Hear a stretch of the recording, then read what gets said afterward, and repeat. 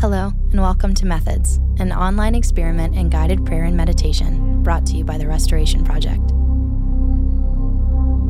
Each episode will focus on a different prayer practice or method, but we hope to provide you with opportunities to praise, to wonder, to give thanks and confess, and to contemplate the depths of God's goodness and mercy and mystery. To aid in this process, we invite you to silence your notifications and to find a comfortable place to sit and reflect on God's presence. Episode 1. Consider these words as they are read aloud. The Eternal Father, who loved us and set us free from our sins, who loves us still with that love that will not let us go, and who will love us forever, calls us to worship him today as the only true lover of our souls. The Lord stoops to receive the love of our poor hearts. He calls us to remember the depth of his love for us in Christ. God seeks our love. Take a moment to reflect on the width and length and height and depth of the love of God.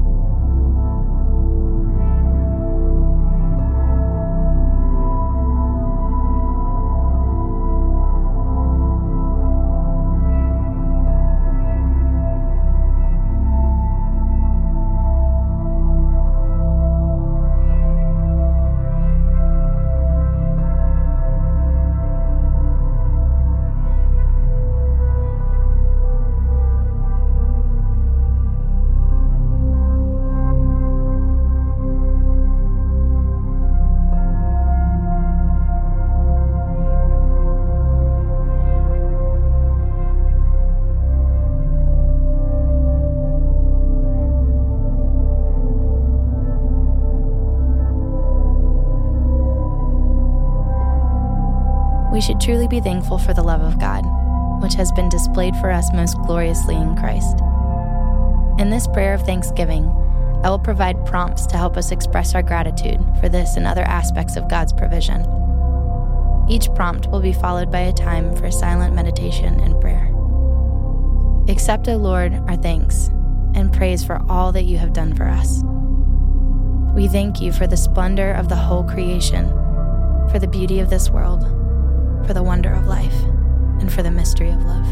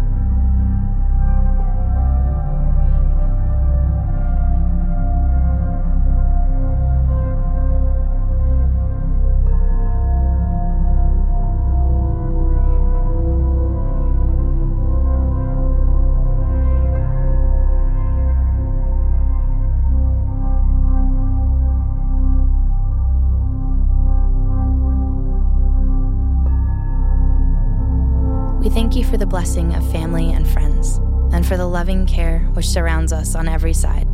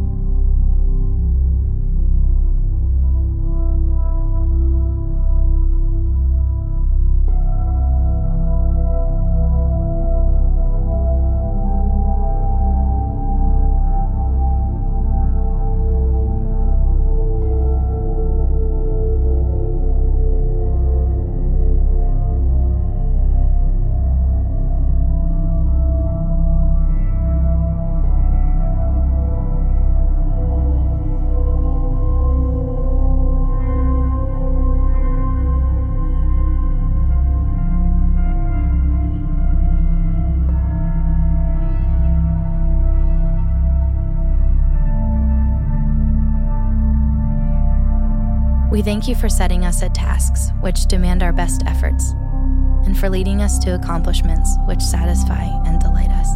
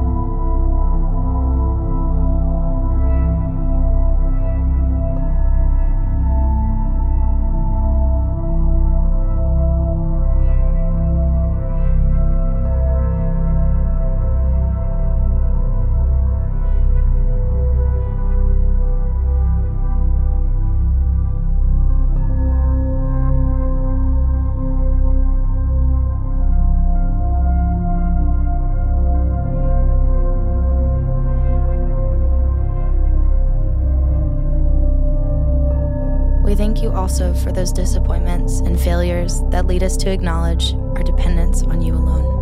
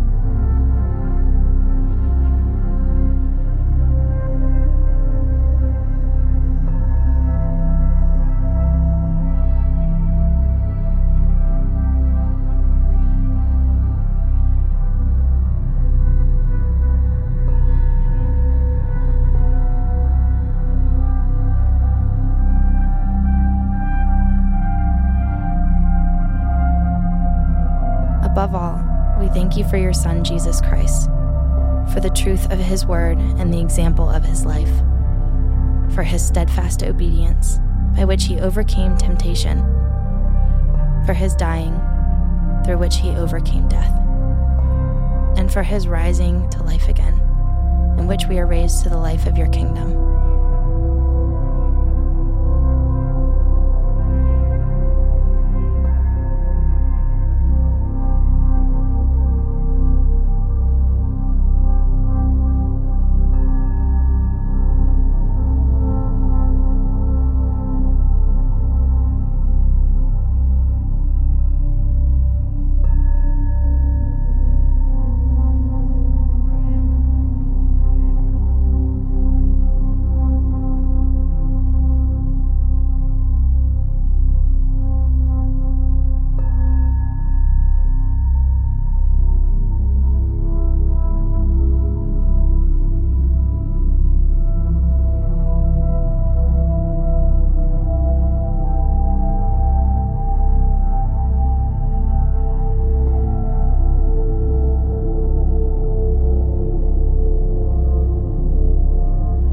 Grant us the gift of your Spirit, that we may know Christ and make him known, and through him, at all times and in all places, may give thanks to you in all things.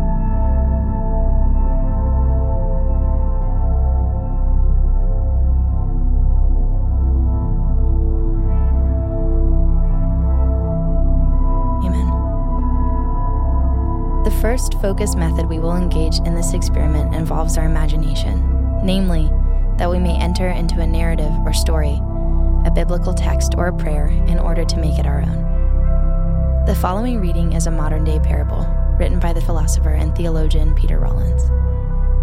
As I read it aloud, try to envision the setting, the characters, and the event described. Take note of your feelings, your emotions, your reaction. The parable is entitled The Last Supper. It is evening, and you are gathered together with the other disciples in a small room for Passover. All the time you are watching Jesus while he sits quietly in the shadows, listening to the idle chatter, watching over those who sit around him, and, from time to time, telling stories about the kingdom of God. As night descends, a meal of bread and wine is brought into the room. It is only at this moment that Jesus sits forward so that the shadows no longer cover his face. He quietly brings the conversation to an end by capturing each one of them with his intense gaze. Then he begins to speak. My friends, take this bread, for it is my very body broken for you. Every eye is fixed on the bread that is laid on the table. While these words seem obscure and unintelligible, everyone picks up on their gravity. Then Jesus carefully pours wine into the cup of each disciple until it overflows onto the table. Take this wine and drink of it, for it is my very blood shed for you. With these words, an ominous shadow seems to descend upon the room, a chilling darkness that makes everyone shudder uneasily. Jesus continues, "As you do this, remember me." Most of the gathered disciples begin to slowly eat the bread and drink the wine, lost in their thoughts. You, however, cannot bring yourself to lift your hand at all, for his words have cut into your soul like a knife. Jesus does not fail to notice your hesitation and approaches, lifting your head with his hand so that your eyes are level with his. Your eyes meet for only a moment, but before you are able to turn away, you are caught up in a terrifying revelation. At that instant, you experience the loneliness, the pain and sorrow that Jesus is carrying. You see nails being driven through skin and bone. You hear the crowds jeering and the cries of pain as iron cuts against flesh. At that moment, you see the sweat that flows from Jesus like blood and experience the suffocation, madness, and pain that will soon envelop him. More than all of this, however, you feel a trace of the separation he will soon feel in his own being. In that little room, which occupies no significant space in the universe, you have caught a glimpse of a divine vision that should never have been disclosed, yet it is indelibly etched into the eyes of Christ for anyone brave enough to look. You turn to leave, to run from that place. You long for death to wrap around you, but Jesus grips you with his gaze and smiles compassionately. Then he holds you tight in his arms like no one has held you before.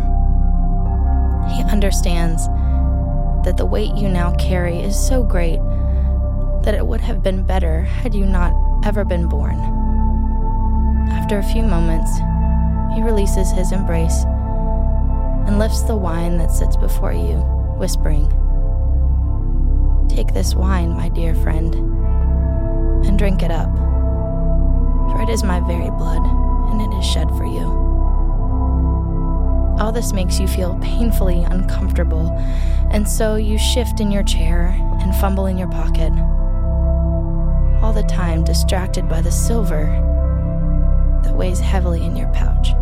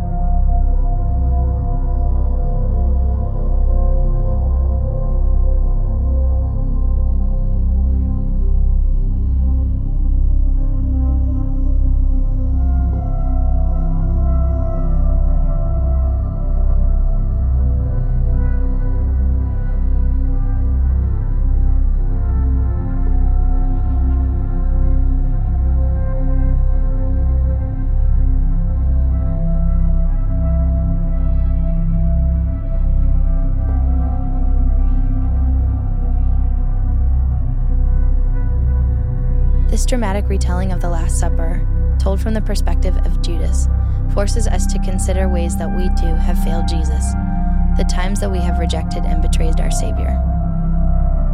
In the next few moments, I invite you to engage in a moment of confession. To prepare our hearts, hear these words. Gracious God, our sins are too heavy to carry, too real to hide, and too deep to undo.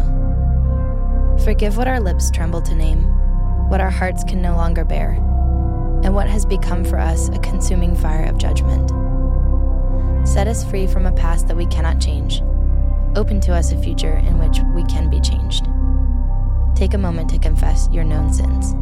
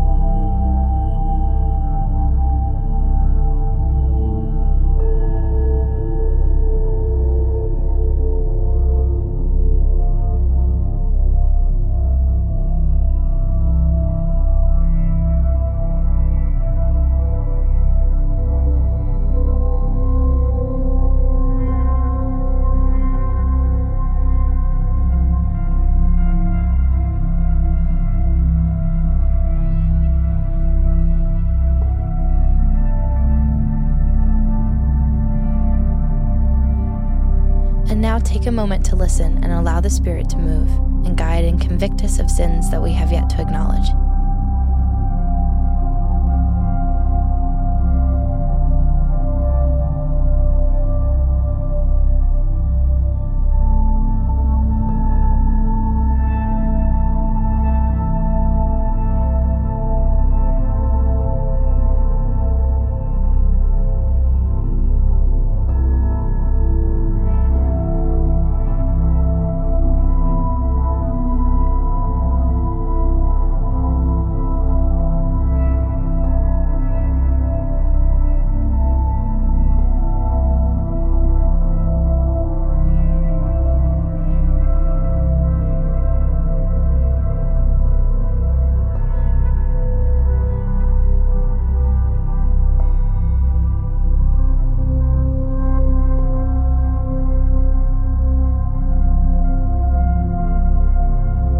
Ask the Lord for wisdom and strength to move toward reconciliation, if possible, in these areas that have just come to light.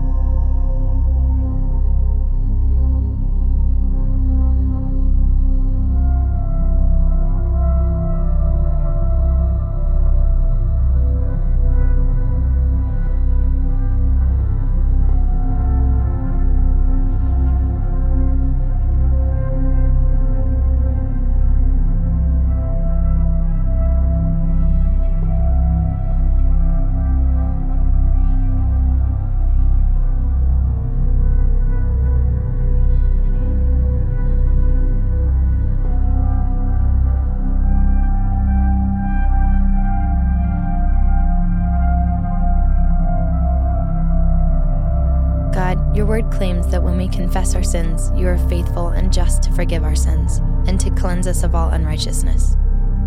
We cling to that truth, and we ask that in spite of our failings, you would grant us grace to grow more and more in your likeness and image through Jesus Christ, the light of the world. Amen. In your own words, celebrate God's forgiveness.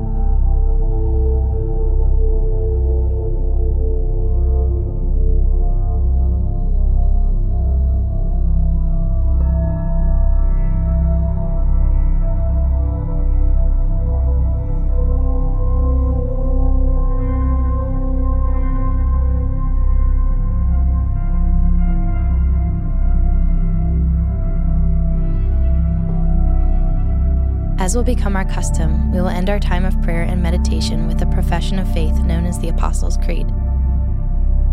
May this declaration serve to reorient our lives and empower us with the knowledge that we stand together in the blessed and unified community of the saints.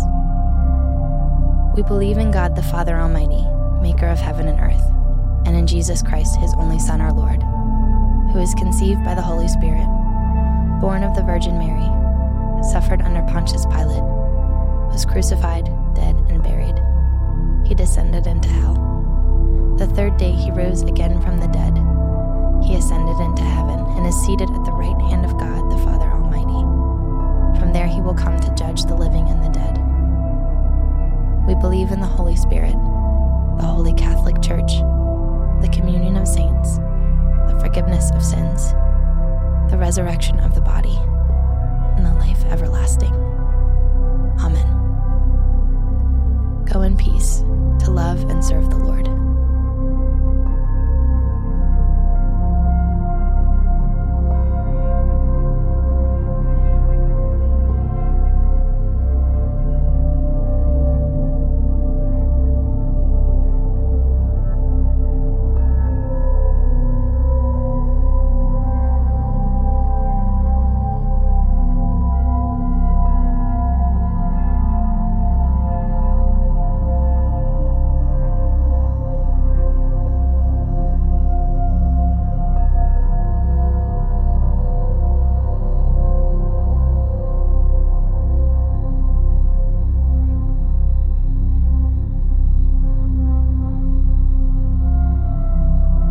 Thank you for participating in this episode of Methods.